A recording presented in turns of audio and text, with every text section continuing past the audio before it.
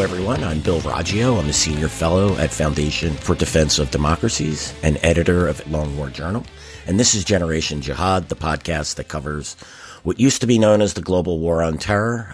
We look at everything that's happening, or try to, in the vast global landscape of jihadist activity.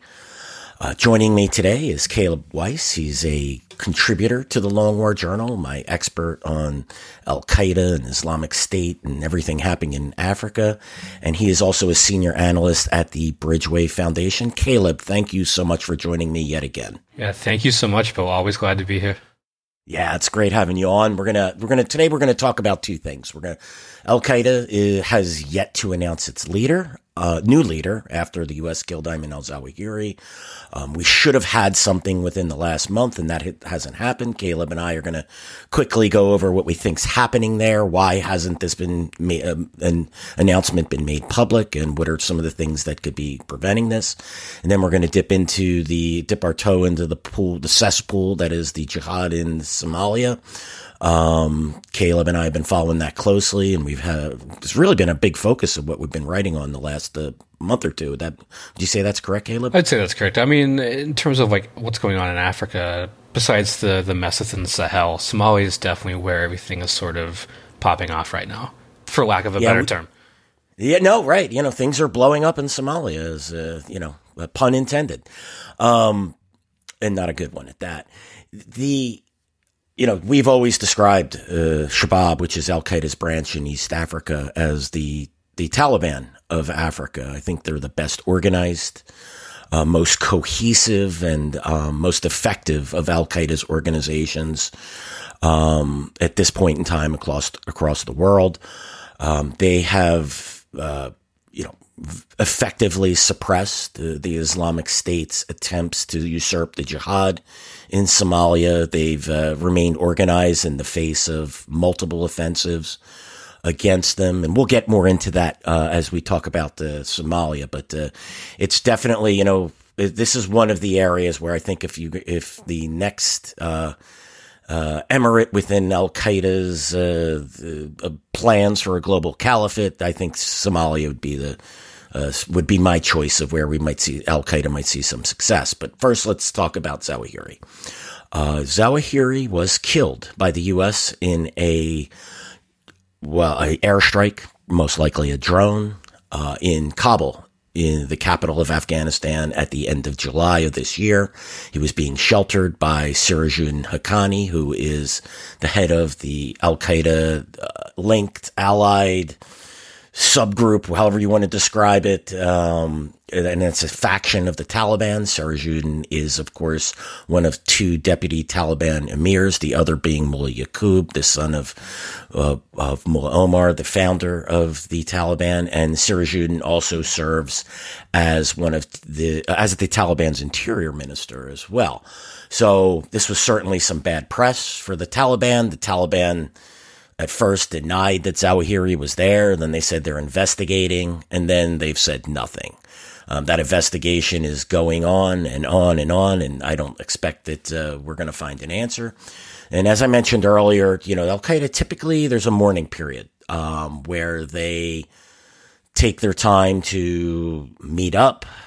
The senior leaders gather, they vote or decide on who the new leader is. Then typically what they do is issue a eulogy for their dead leader and then announce the new leader at the same time. This is the typical process. Is that correct, Caleb? That's what you've witnessed over the years of following this? Yeah, I mean, for sure. And definitely basing this off of what happened after bin Laden was killed. It was a process of roughly a month and a half before they announced a new leader. So typically it would be a long period, but we're definitely beyond that for sure by this point. Yeah, exactly. We're, end of July, end of August, end of September. We're midway, so we're 2.5 months. We've seen this process play out when they're emirs of their local branches, or the regional branches, what people call their affiliates, AQAP in Somalia, right? We did AQIM. That's typically what we have seen. So, so the real question here is why? Why has Al-Qaeda taken its time to announce its new leader. It is important for Al-Qaeda to, show the flag, to show the world, and to show its membership that it is remains a cohesive organization, that it has leadership, that it's able to select its new leadership. So, Caleb, what do you think some of the things are going on here? You and I had an interesting conversation. It was just last night, and I thought this was something we should share with the listeners. Oh, I think so too. I mean, personally, I think you agree with this too. Is like there's potentially 3 different options, or probably 4 actually. None of which are mutually exclusive. I mean, they all kind of go hand in hand. But, just going down the list, I think one is definitely the security protocol that Al-Qaeda is following. I mean, this is a period where they just lost their overall emir. They've had a series of, other leaders died in airstrikes or raids or whatever in the last few years. I'm sure the security protocol is still in place where they're trying to protect, whoever is the next guy or, whatever is happening. I mean, it's also a group in transition, right, you had the victory in Afghanistan. You had people moving. They're probably still moving. So to me, I think that's probably part of it, of trying to protect the new guy or other guys or whatever they're trying to do with the consultations, the meetings, whatever. Secondly, well, before we get to that, Caleb, let's take each point at a time. Sure. Okay? I mean, I think the security protocol is probably a factor. It may not be the main factor at this point, but it's definitely a factor in what jihadi groups do in general, not just in announcing new leaders, but everything they kind of do at the top level is going to have to take into effect that security protocol, right? No, absolutely, Caleb. I think security, and you're right. I mean, it's either all 4 of these items that we're going to discuss here, a combination of them, or 2 of the 3, 2 of the 4, 3 of the 4, something of that nature. Yeah. And the security definitely, look, Al-Qaeda thought they were in a great position they put their leader in the heart of Taliban-controlled country, in the Taliban's capital, Kabul. They have to be wondering how this went wrong. Right. I mean, sort of an arrogance there, right? Absolutely, absolutely, and justifiably so. You could understand their arrogance, and yet they have to be questioning everything they do now when it comes to their top leadership. So it's extreme. They do not want to suffer the loss of. They don't want to, and it certainly is a significant feat killing Zawahiri in Afghanistan. But we have to remember he was in charge of Al-Qaeda for 11 plus years, and his predecessor was in charge of Al-Qaeda for 11 plus years after 9/11. So each of the 22 years, 2 leaders of Al-Qaeda killed. I always, when people say, wow, that's fantastic, I say, well, name me a member of the top leadership of the U.S. government who was in government on September 11th, 2001, who's in U.S. government position today? The answer to that is no one. President Bush isn't in office. None of his cabinet members are in office. None of the generals in office. So Al-Qaeda has done, despite what we may think, and despite the results of the drone campaign and this strike that killed Zawahiri and the raid that killed bin Laden, Al-Qaeda has done a pretty good job given their limited resources, given the fact that they have limited state sponsorship of protecting their leadership. They don't want to, they'd much rather go with that 10-year time frame for their leaders being killed as opposed to a 3-month time frame. If they expose who their new leader is and potentially expose where he is, they have to, those are the things they're taking into consideration. They're assessing all their security and communications protocols. Anyway, this is what I've been doing, based on what I'd be doing if I were them.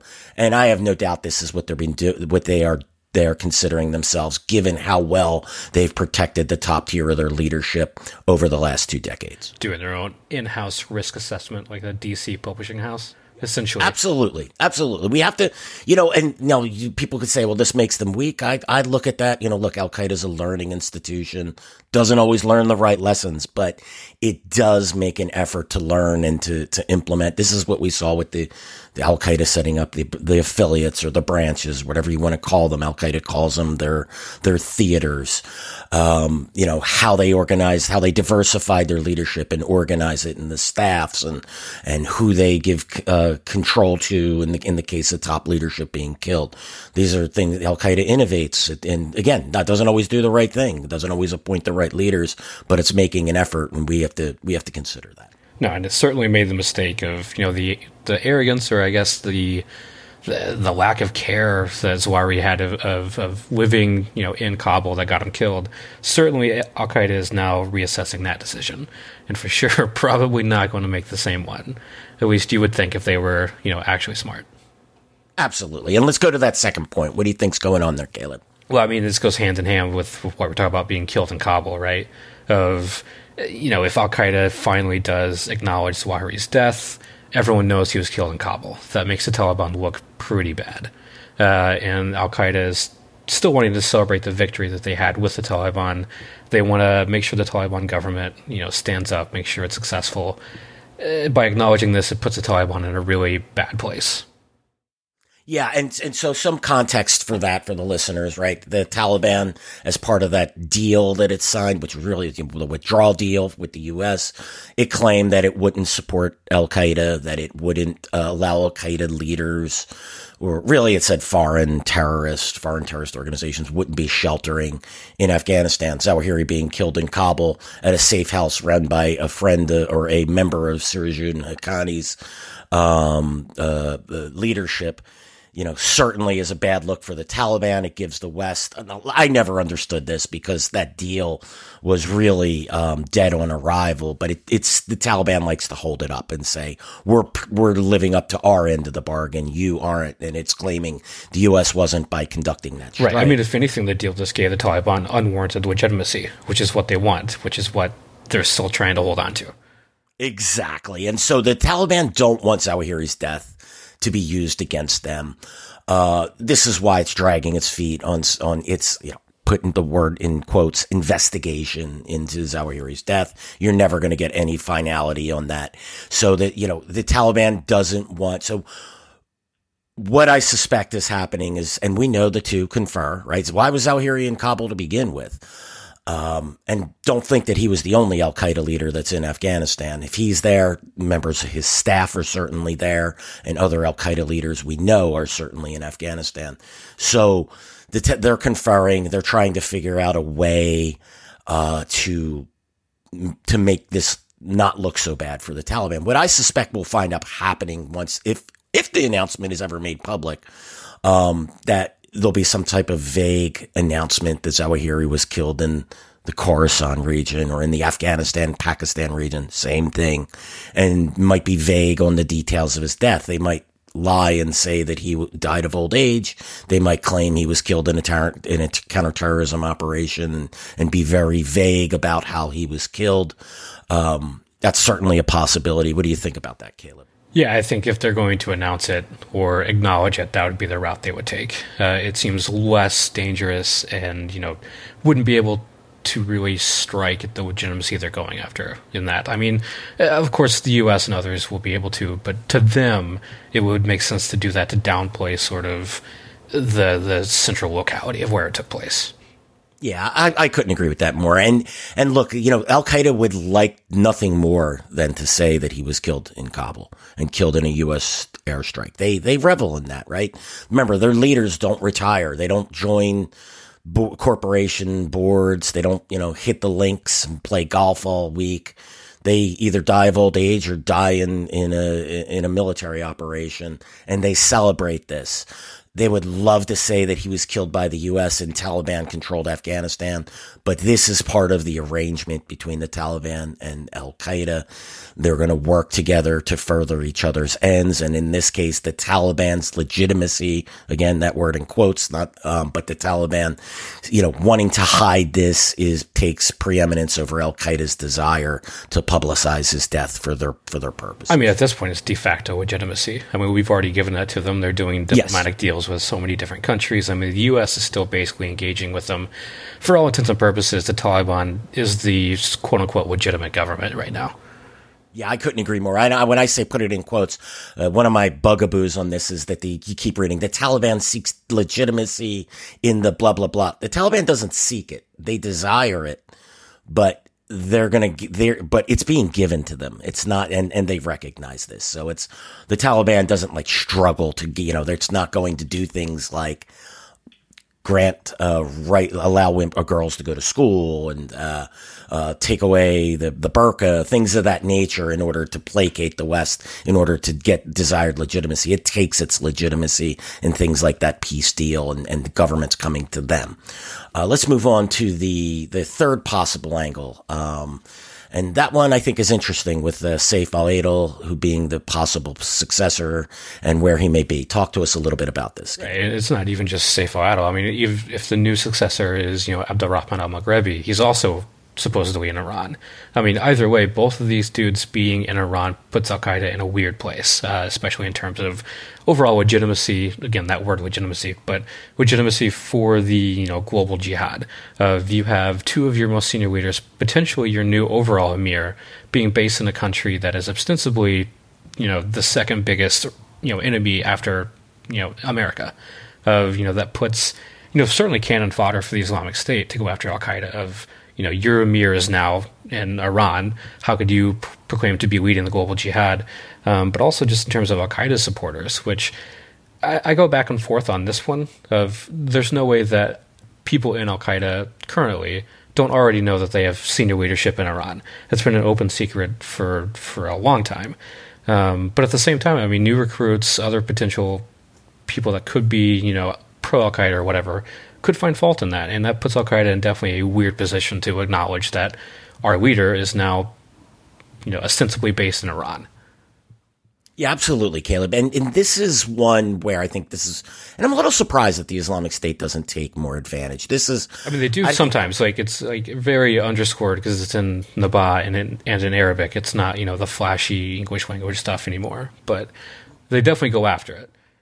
It's just not to the degree that I would expect. I would expect this to be a lunch pail issue for the Islamic State, something they would advertise in multiple languages. And I think this, if the Islamic State wasn't around, I think this wouldn't even be a concern, except to, maybe on the fringes.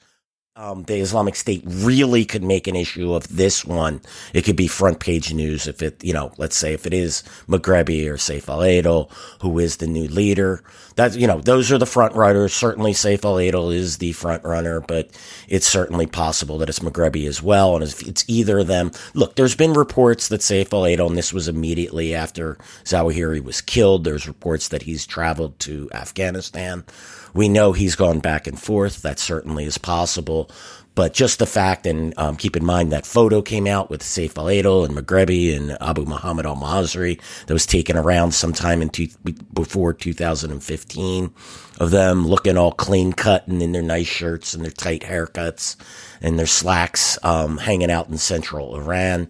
These are things that I think this is more of an issue for an Al-Qaeda with the presence of the Islamic State, be less so without them.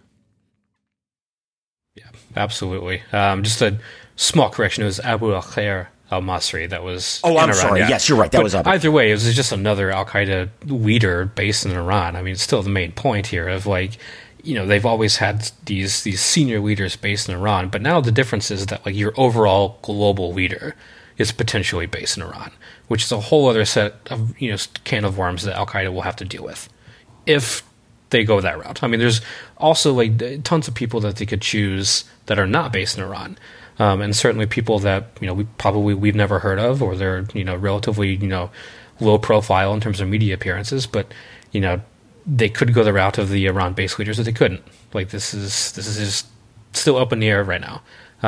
But assuming they do choose Adil or Maghrebi or whoever, it could be a big problem, and certainly something they would probably want to downplay at this point. Yeah, absolutely. And thank you for the correction on that. You go through these guys killed in counterterrorism operations, they're numerous.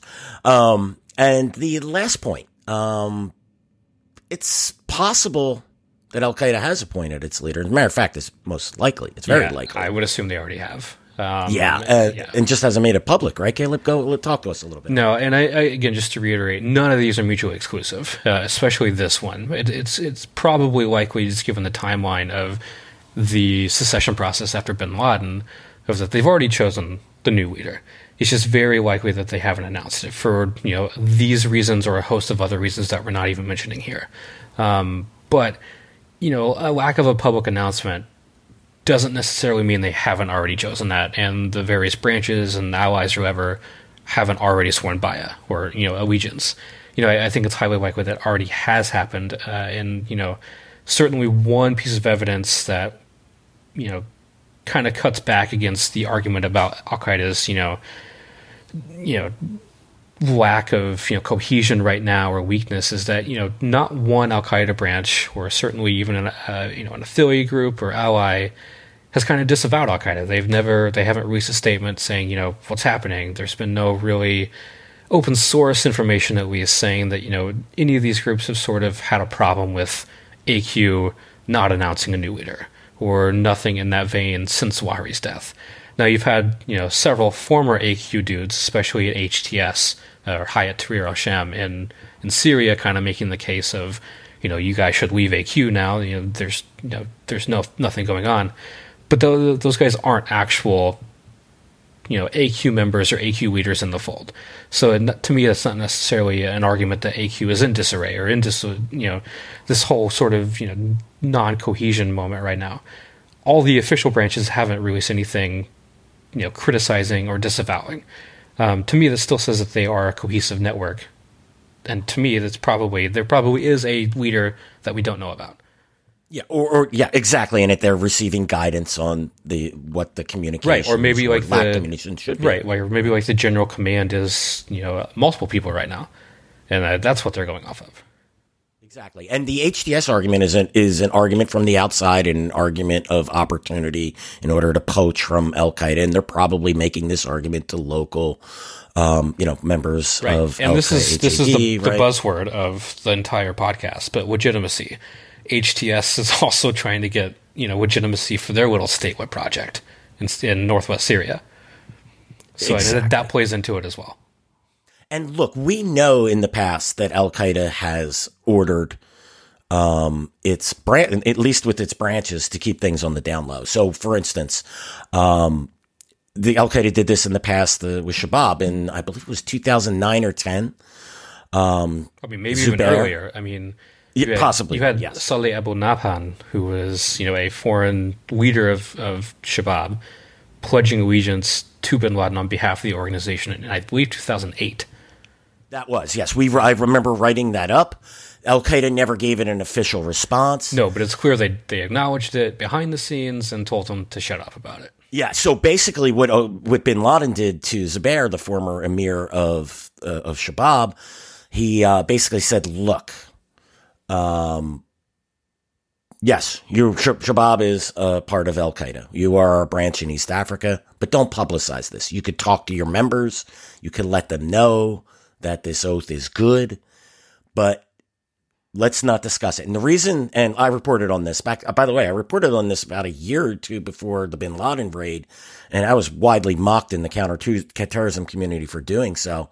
But, after the bin Laden raid, when the first batch of 17 documents were released from bin Laden's compound in Abbottabad, one of the 17 documents was proof of this, and the reason given, this is what I didn't know, was that bin Laden, from my understanding was, they just didn't want problems. Well, the problem was Al-Qaeda was getting foreign aid, because there was a drought in Somalia, as there usually is, and they were getting aid from foreign groups, to their territories they controlled.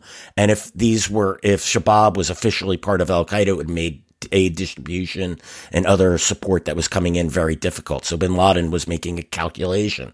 It's much better for Al-Qaeda to receive that aid and distribute it than it was to publicize the ties between Al-Qaeda and Shabab.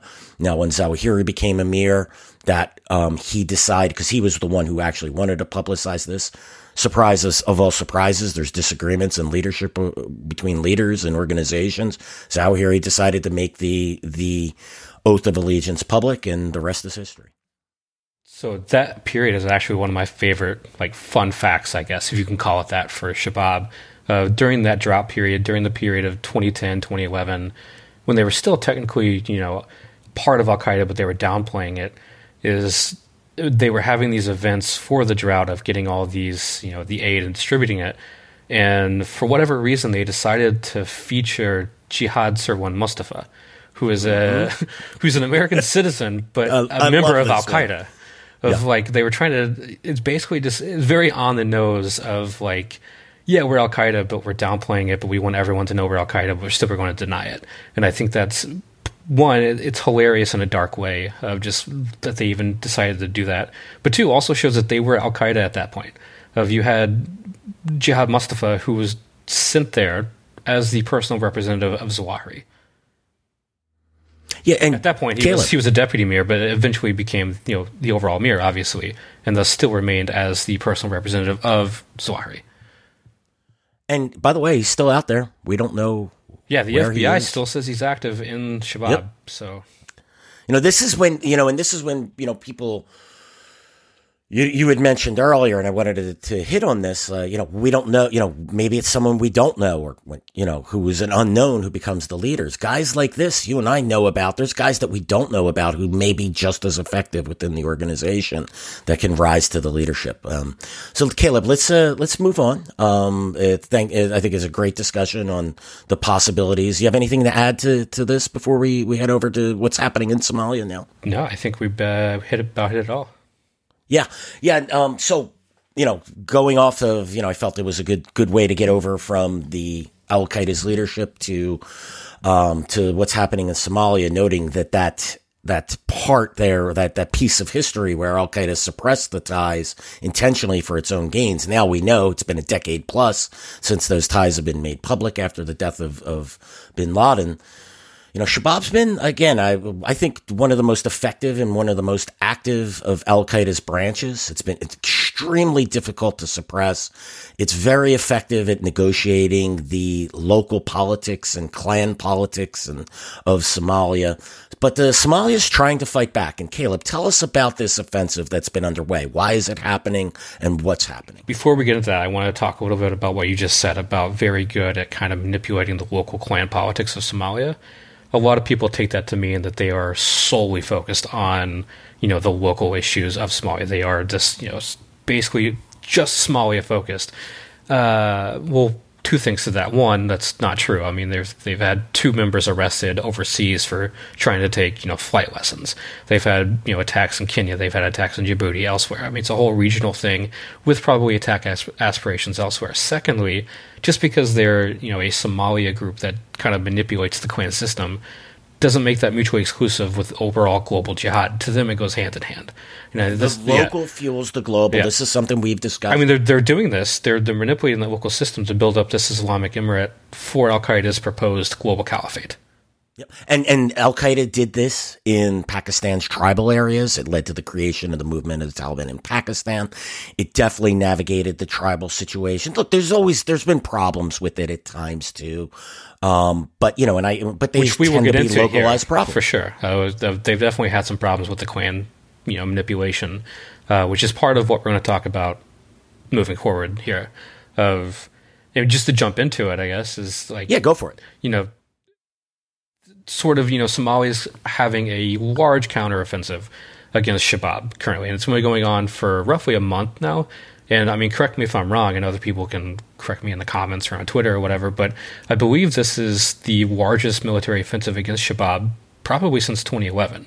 I mean, I don't remember anything of this scale going against Shabab. This is kind of unprecedented, especially coming off of 5 years of Farmajo, the former president of Somalia, basically who was either unwilling or incapable of actually going after Shabab, which sort of led to this stagnation over the last, since 2017, essentially, that, sort of led to Shabab's rise over those last 5 years. But anyway, so in mid-September, so last month, Somalia started this counteroffensive against Shabab, sort of after Shabab did a large hotel siege in Mogadishu. This was in late August, I believe, where Shabab laid siege to the Hyatt Hotel in Mogadishu. They laid siege to it for, roughly 30 hours plus, which is, sort of their longest hotel siege in Mogadishu ever. I mean, dozens of people were killed. I mean, this was an unprecedented scale for what they were doing there. And sort of this came after the new president of Somalia, or new old, I guess, Hassan Sheikh Mohammed, who formally was president before, but this is his second non-consecutive term.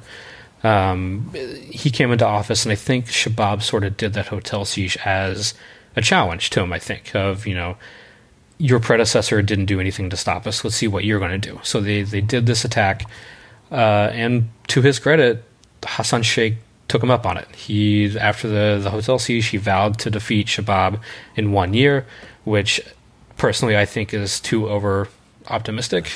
That's a bold statement, which probably will come next year around this time. It will come back to bite him. But that's a whole other podcast we could do. I admire his desire. And to be fair, to his credit, he is actually going after them, unlike his predecessor over the last 5 years. And I think he should get credit for that. I mean, this is something that Somalia has struggled with, especially under Farmajo. And now you have a guy coming in that actually has the energy and political will to go after this group, and he's doing it. But there's problems with this. I mean, basically, Somalia is going down this two-pronged approach of they're using their normal forces, the SNA, the Somali National Army, alongside clan-based militias, or the Ma'awisli. So the Ma'awisli are tribal clan fighters around central and southern Somalia.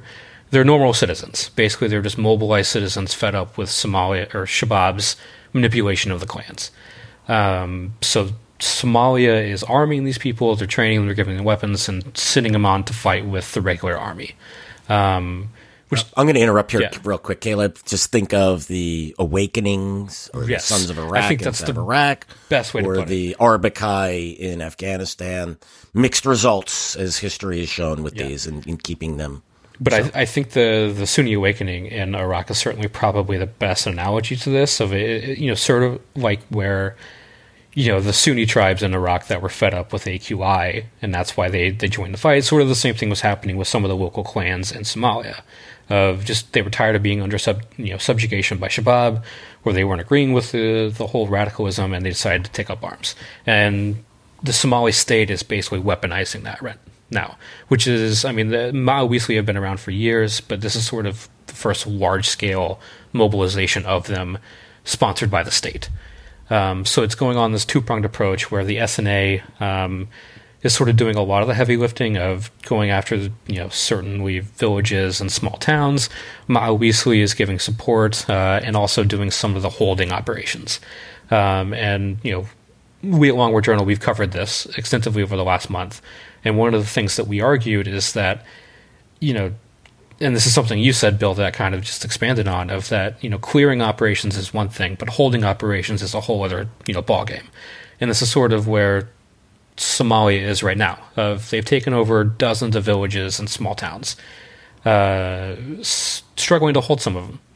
So you're seeing Shabab with their propaganda, claiming to have recaptured some villages, some towns, certainly photos of dozens of dead Ma'awisli fighters. But the battle still remains. I mean, this is currently going on in central Somalia.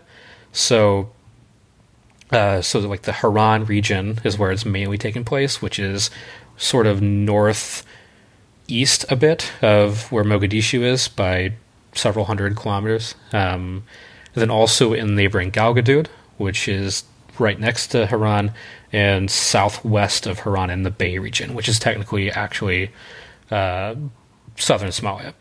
But in all of these areas, it's SNA leading the charge, with Ma'awisli taking smaller ops.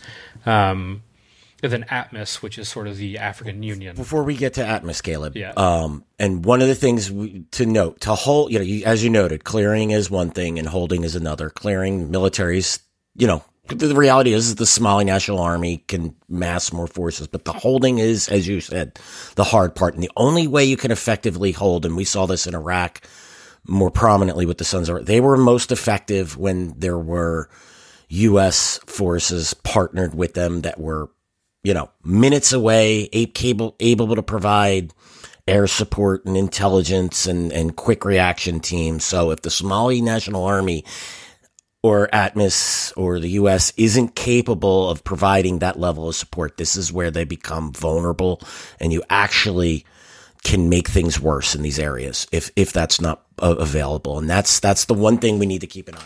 Yeah, well, I mean, well put. I mean, sort of tried to get into that in my little analytical article of that. This is sort of a huge logistical challenge for Somalia too.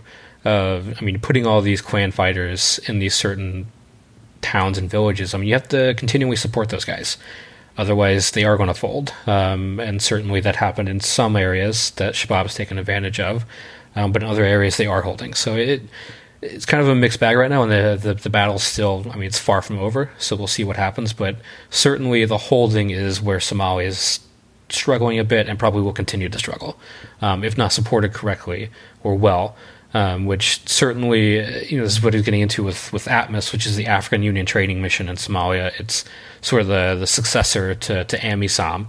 As AMISOM is trying to pull out, they've kind of transitioned to the training mission, which training mission should be in quotes as well, because they are doing ops, but also they're training. So it's weird. But regardless, ATMIS is supporting these ops with medical support, medevac support, allegedly Djiboutian troops in Haran, Haran is the sector given to Djibouti. Djiboutian troops are allegedly providing mechanized support to the SNA, so that includes armored vehicles or just vehicles in general.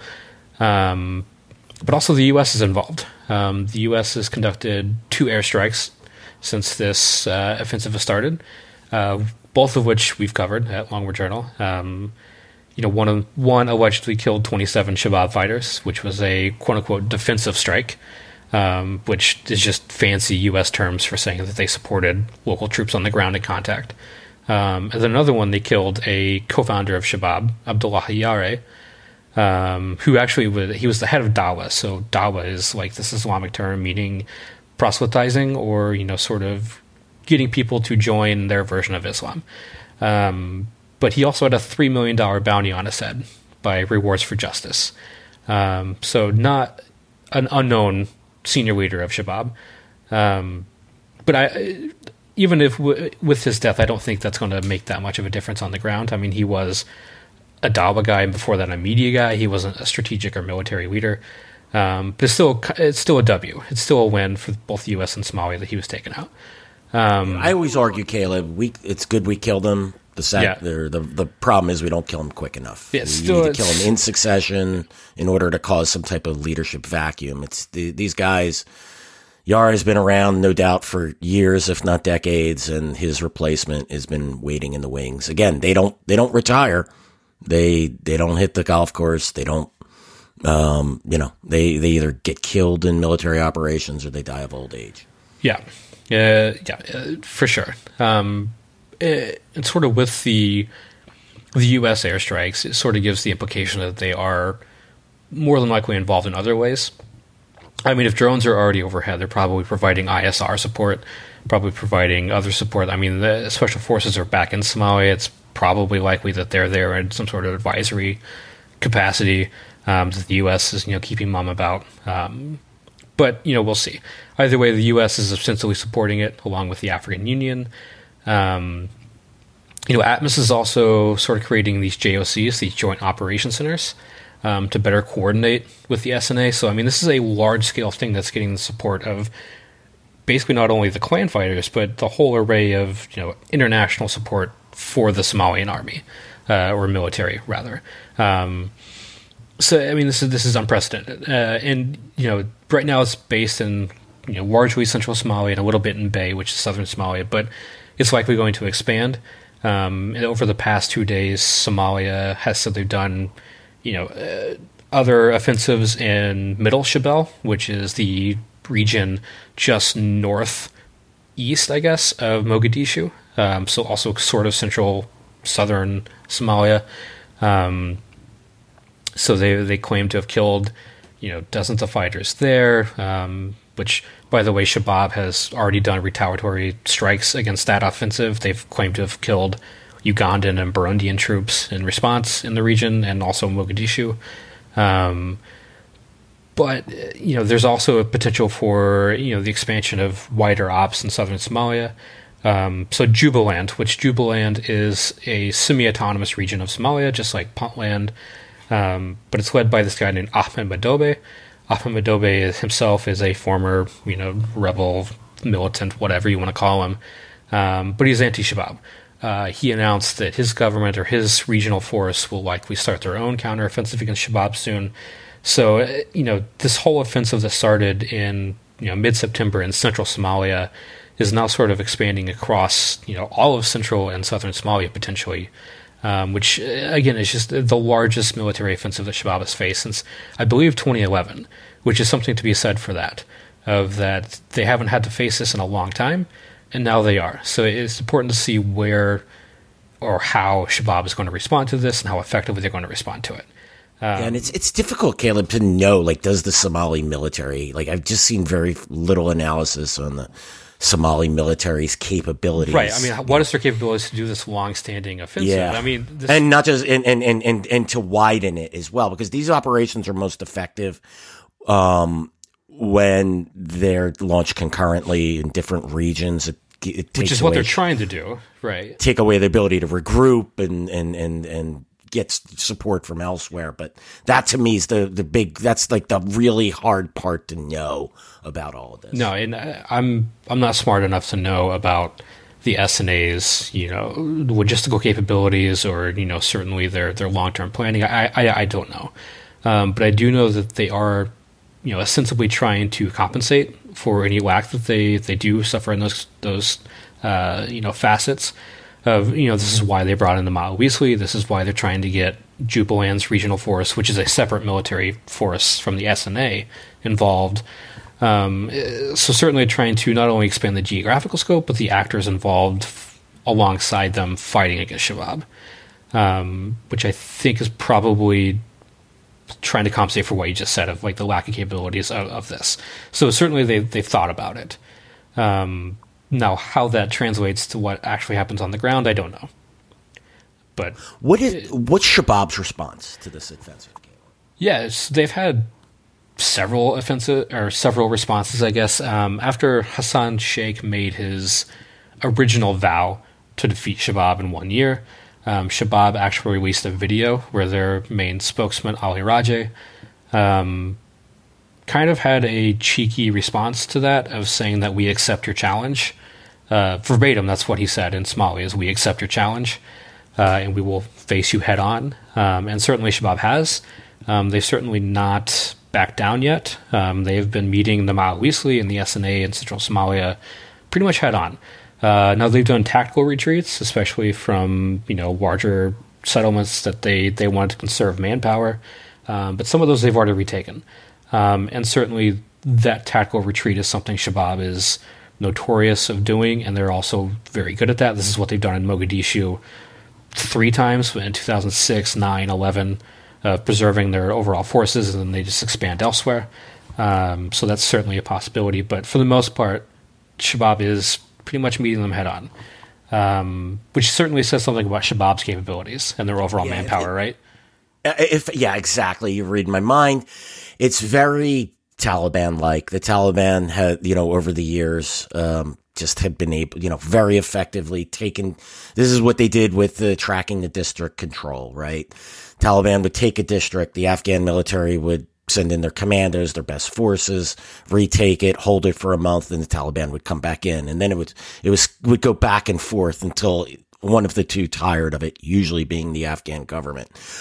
This is a very effective. I always wonder how much communication has been going back and forth between, Afghanistan and various branches. But if it's true, then Shabab has really internalized the lessons. But they've been good at it from the beginning. I suspect this is just something that, the Shabab has learned on its own over time, and they probably refined tactics. Right. I mean, as an organization, they've been around since, I think, roughly 2005, but also a lot of the senior leaders were fighting in the height of the Somali Civil War in the early 90s.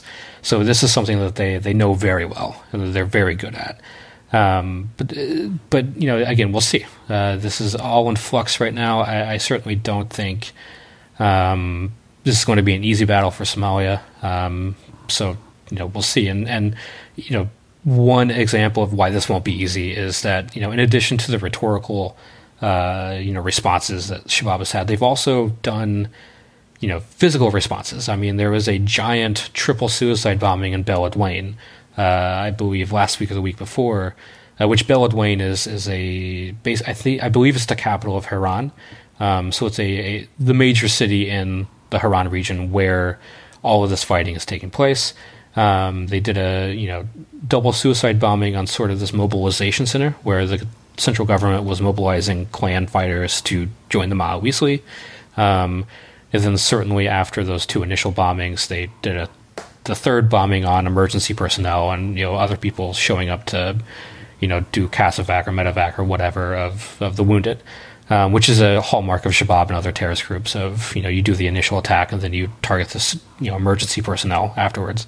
But 30 people were killed in that. I mean, that giant suicide bombing, which, by the way, that number of 30 people keeps rising. That 30 number was just a couple of days ago. More people are dying from wounds, and they're still finding people in the rubble. I mean, the whole center was completely flattened. So certainly this is not only they're doing rhetorical responses, but stuff like that. And I would imagine as the offensive start and probably expand, Shabab will do more of that. I mean, this is one way that they can retaliate effectively, and certainly strike fear in people, and certainly strike fear in normal people who necessarily they support the offensive, but in doing so after these, may rethink that and pressure the federal government to scale it back, because I'm assuming is what their hope is.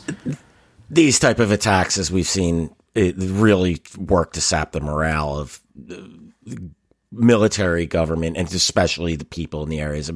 It really instills fear. So you really have to be committed to this fight and be able to weather those type of blows. So we'll see how this works out. This isn't the first suicide attack in this region. It won't be the last. There's been a lot, so. Yeah. And what you're saying about the Taliban in Afghanistan sort of vacillating control with the federal government, Haran is notorious for that. So prior to this offensive, Haran, and certainly to a lesser extent Galgaduud and Mudug, which are the three main regions of central Somalia, Shabab has historically always operated in those areas, but in the last few years, especially under the aforementioned reign of Farmajo, they've sort of expanded in central Somalia, but the federal government has done many offensives or many smaller scale offensives to try to take back areas in Haran and Galgaduud, but those areas often vacillate. So for the past several years, I mean, Haran has seen the same thing that Afghanistan saw of, like SNA will take back an area, but Shabab will be back in control the next week, or vice versa. So certainly this is another way that, this is a larger offensive than before of, we're not necessarily seeing the same scale of vacillation right now, which could change. Yeah, I would always argue too that the back and forth is its advantage. People say, this shows Shabab's weakness or the terrorist group's weakness. I always argue that it really shows the weakness of the government. The people expect the government to control, and when they can't, when it vacillates frequently, they realize the government isn't in control, and that puts people on the fence or gets them to jump the fence to the other side. So if the Somali army, I remember with Afghanistan, I remembered at some point looking particularly at the fighting in Helmand, watching these districts go back and forth. I just came to the conclusion that there's no way that, the people don't mind. I don't want to say don't mind, but like they can accept people dying. They can accept family members dying while fighting terrorist organizations, but when the violence continues, when control shifts continuously, and things keep getting destroyed and nothing changes, that's when the apathy kicks in, or that's when people look to jump to the other side. So if the Somali government wants to maintain its gains here, it has to hold. At some point, they're just going to lose if that hasn't happened already in some areas, right? So difficult to know though. Right. I mean, this is also, getting into what you're saying about, the drop in morale of certainly not only the suicide attacks and this lack of, the vacillation contributes to that, of also like the propaganda battle that's going on right now. Which, Shabab has shown dozens of photos that killed Maowisli, killed SNA troops. Those are obviously meant to degrade the morale of both of those forces, meant to show, family or whoever that, your sons are dying. I think that's also going to be effective for Shabab of weakening the morale, to the extent of which I don't know, but that is another way that they are responding to this. And certainly the federal government of Somalia is also going on their own propaganda spree of they're putting out, sort of ridiculous numbers of killed Shabab I mean, it's certainly possible that they killed 90 one day and 100 the next day, but to me that seems ridiculous when they weren't before. And of course, I know this is a larger offensive and more people immobilized, but those are just, I mean, they're sort of too large to be believable, if that makes sense. Oh, it does, Caleb. We've seen this time and time again. We'll call, I've seen Afghan math and Iraqi math, and this is what we'll call Somali math. Maybe divide it by 5 or 10, and you might get the real number. Right. Like, I'm not saying they aren't killing a lot of Shabab fighters, because they are, but like, to me, it's just like, it's not believable at this point. And I don't want to take away any potential victories of the federal government, because I definitely support them in this fight, but to me, it seems like that's one way that the federal government is doing propaganda. I always dislike the body count arguments, too, because if you claim you're killing this many and then you still can't assert control, at some point that works against you. It's a double-edged sword, right? Of sure, you want to claim high success rates, but one, it kind of underscores or kind of attacks your troop estimate for what you said earlier, that Shabab had like 7,000, 12,000 fighters or whatever. But if you do the math, or someone will do the math on how many people they're killing a month, it adds up. This doesn't really, I mean, you might have not been telling the truth on what you think Shabab is, or maybe they didn't know how large Shabab is. Another way is that, let's say that gets to a point where they start claiming to have killed more people than what they've originally said Shabab was. So now you're implying that they replenished their ranks, which is not the W that you were looking for, because that implies that you don't have the capability to stop that large of a recruitment drive. So numbers estimates or the body count argument is not a good one, regardless. But I understand why they're doing it, because it's a route of propaganda they could easily take. Which, I mean, the federal government's also doing more than that. They're going on like a banning spree right now of propaganda accounts, or what they claim as propaganda accounts. Certainly, a lot of them are Shabab propaganda accounts being banned in Somalia, but others are potentially caught in the crossfire. Because the language that the federal government put out, which they put out a statement saying that based on Somali laws, anyone who shares Shabab propaganda is violation of our Terrorism Act. So basically, it's kind of worded in a way that even if we were to do another article where we used, Shabab photos or something, we could potentially be banned in Somalia because we were technically sharing the propaganda. But, on one hand, again, I get it. They need to shut down some sort of avenue for Shabab to spread the propaganda, but if it's too wide, people like us or other journalists or other analysts or researchers or whoever are going to be caught in the crossfire in that, and then it doesn't help your case.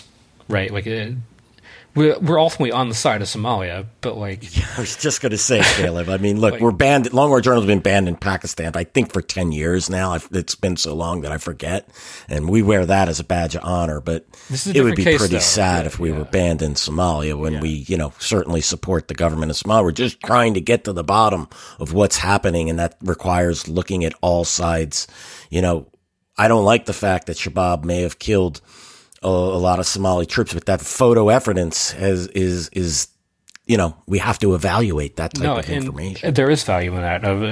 One thing I always go back to is, I think it was in 2016, the Al Ade attack in southern Somalia, where Shabab just absolutely routed a Kenyan base, and Kenya downplayed that for weeks. They denied it. First they denied it, and then they were forced to acknowledge it, but then they downplayed how big it was. And then Shabab released a video and subsequent photos, and it was just, hundreds of KDF troops. Kenyan armored vehicles was, captured and things of that. It was pretty bad. There is value in looking at Shabab propaganda when compared to what the government is saying or what these other forces are saying. Sort of this happened earlier this year with Burundi, of the Burundian base in Middle Shabelle that was overran. Burundi did sort of the same thing. They downplayed it. They sort of denied it for a bit. But then Shabab released photos showing that they legitimately captured that base. They killed dozens of Burundian troops that I still think Burundi hasn't given a full estimate of how many actually died there. So this happens all the time. But all that is to say is we're definitely on the side of the Somali government here. We definitely support what they're doing. But there is a value of using Shabab propaganda in analysis, that given how Somalia is going about this banning spree of certainly people like us and other analysts and researchers will probably be caught in the crossfire and be banned in Somalia, which helps no one. Yeah, it really doesn't. Look, the reality is I couldn't have understood what was happening in Iraq and particularly in Anbar province without looking at Al-Qaeda and Iraq propaganda and understanding what their goals and what they were trying to do and who their leadership was. Same goes with Afghanistan. I know the same how did I understand what the Taliban, how they plan to counter the surge and the subsequent transition and, the Afghan government defending the cities versus the Taliban taking the rural areas. It was from monitoring Taliban propaganda. I know you do the same thing in areas you track, and you've done it in Syria, Caleb, in Iraq, and you've done it in Africa. You have to look at all sides of these issues. No, and I think that's the key word, all source, right? Because a lot of our critics like to say that we just freaking use propaganda or whatever, but no, we're basing that off of other reports. This is all source analysis here of sort of looking at what Shabab is saying in comparison with what's the government saying. What is, the civilians saying? What are other people saying? And then we take all of that into our analysis. That's all important. Yeah, if I'm an avid sports fan, it's a great escape from the madness of what we cover. And if I only looked at what the Philadelphia Eagles, the information they put out and what they were saying about the team, I would not have a good understanding of what to expect week to week. But you have to look at what the other newspaper from the other team is doing, what the other teams, how what their offense and defense looks like. You have to evaluate it all. Like, I could be a fan. I don't like our enemies, but I certainly have to be able to understand what our enemies are doing and what they're saying and what their goals and objectives and how they work to implement their strategy and their tactics. It's really important. Definitely say this is the biggest threat Shabab has faced since 2011, that offensive. And, it certainly remains to be seen what happens. And we're going to be watching this as we continue to do with all the issues we cover. I mean, I think I have two final points, both of them kind of related, in the sense that, as these offensives are happening across central Somalia and likely further in southern Somalia, what I was saying earlier about Shabab is notorious for these tactical retreats where they leave one area, they show up in another. One thing I'm worried about is, when Jubaland does start their offensive, if they start the offensive, which I assume they will, what happens to Kenya? We know that, Jubaland borders Kenya. We know that Shabab already has a sizable presence in northeast Kenya. What happens when this full offensive starts in Jubaland? Do more Shabab fighters go into Kenya, which creates a whole further problem for Kenya?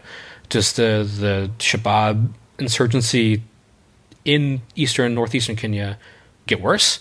Does Kenya start their own offensive against Shabab inside Kenya? So these are sort of ramifications that people need to be thinking about as these offensives keep happening. And this is not just for Kenya. We know that Shabab also did an incursion to Ethiopia earlier this year. As these offensive in Haran and Galgaduud and elsewhere continue, which border Ethiopia, do we see more incursions into Ethiopia? And then another thing that I think is important to talk about is, also last month, Shabab did a suicide bombing in an area of northern Somalia that's disputed between Somaliland and Somalia. So technically in Somaliland claimed territory, but, on de facto controlled and governed by Somalia, Puntland, the northern semi-autonomous region of, this is an area where they really don't strike that often. I mean, this is the first suicide bombing in Somaliland claimed territory since 2018. Certainly this shows that Shabab is, not only active across central and southern Somalia, but they're also expanding in northern Somalia. So with these offensives elsewhere, do more fighters go up to northern Somalia, creating more problems for Puntland and potentially Somaliland? These are all issues that people need to be thinking about as this offensive continues. Yeah, these types of operations, if this does happen, it shows that the Shabab's reach can be far greater than the Somali government had recognized. And it creates problems and puts pressure on the Somali government. Does the Kenyan government start pressuring the Somali government to ease off in the south in order to keep problems in eastern Kenya or do they start their own? Like, do they just join in themselves? And that can backfire on Shabab. So could, because then, right, I mean, you get that pincer movement, essentially Jubaland forces pushing from, the north-south and then Kenyan troops pushing north from Kenya. I mean, this could be a problem for Shabab if they coordinate that way, which TBD remains to be seen. But certainly something that people need to be thinking about. Caleb, thank you again for joining us. It's always a pleasure to have you on. Yeah, thank you so much. I'm always glad to be here. I am technically the unofficial co-host, but I'm still glad to be a guest. No. Yeah. Let's get you to that official co-host status pretty soon, Caleb. I'm eager for it. That'll be our long-running joke, and we'll have that conversation next year, I'm sure. But again, Caleb, great to have you. Great to get your insights. Thanks, everyone, for joining us for today's episode. Just a reminder, you can find us on YouTube, Apple, Spotify, and anywhere else you listen to podcasts. Make sure you subscribe and leave us a review, preferably a positive one. Thanks again, and we'll see you all again soon.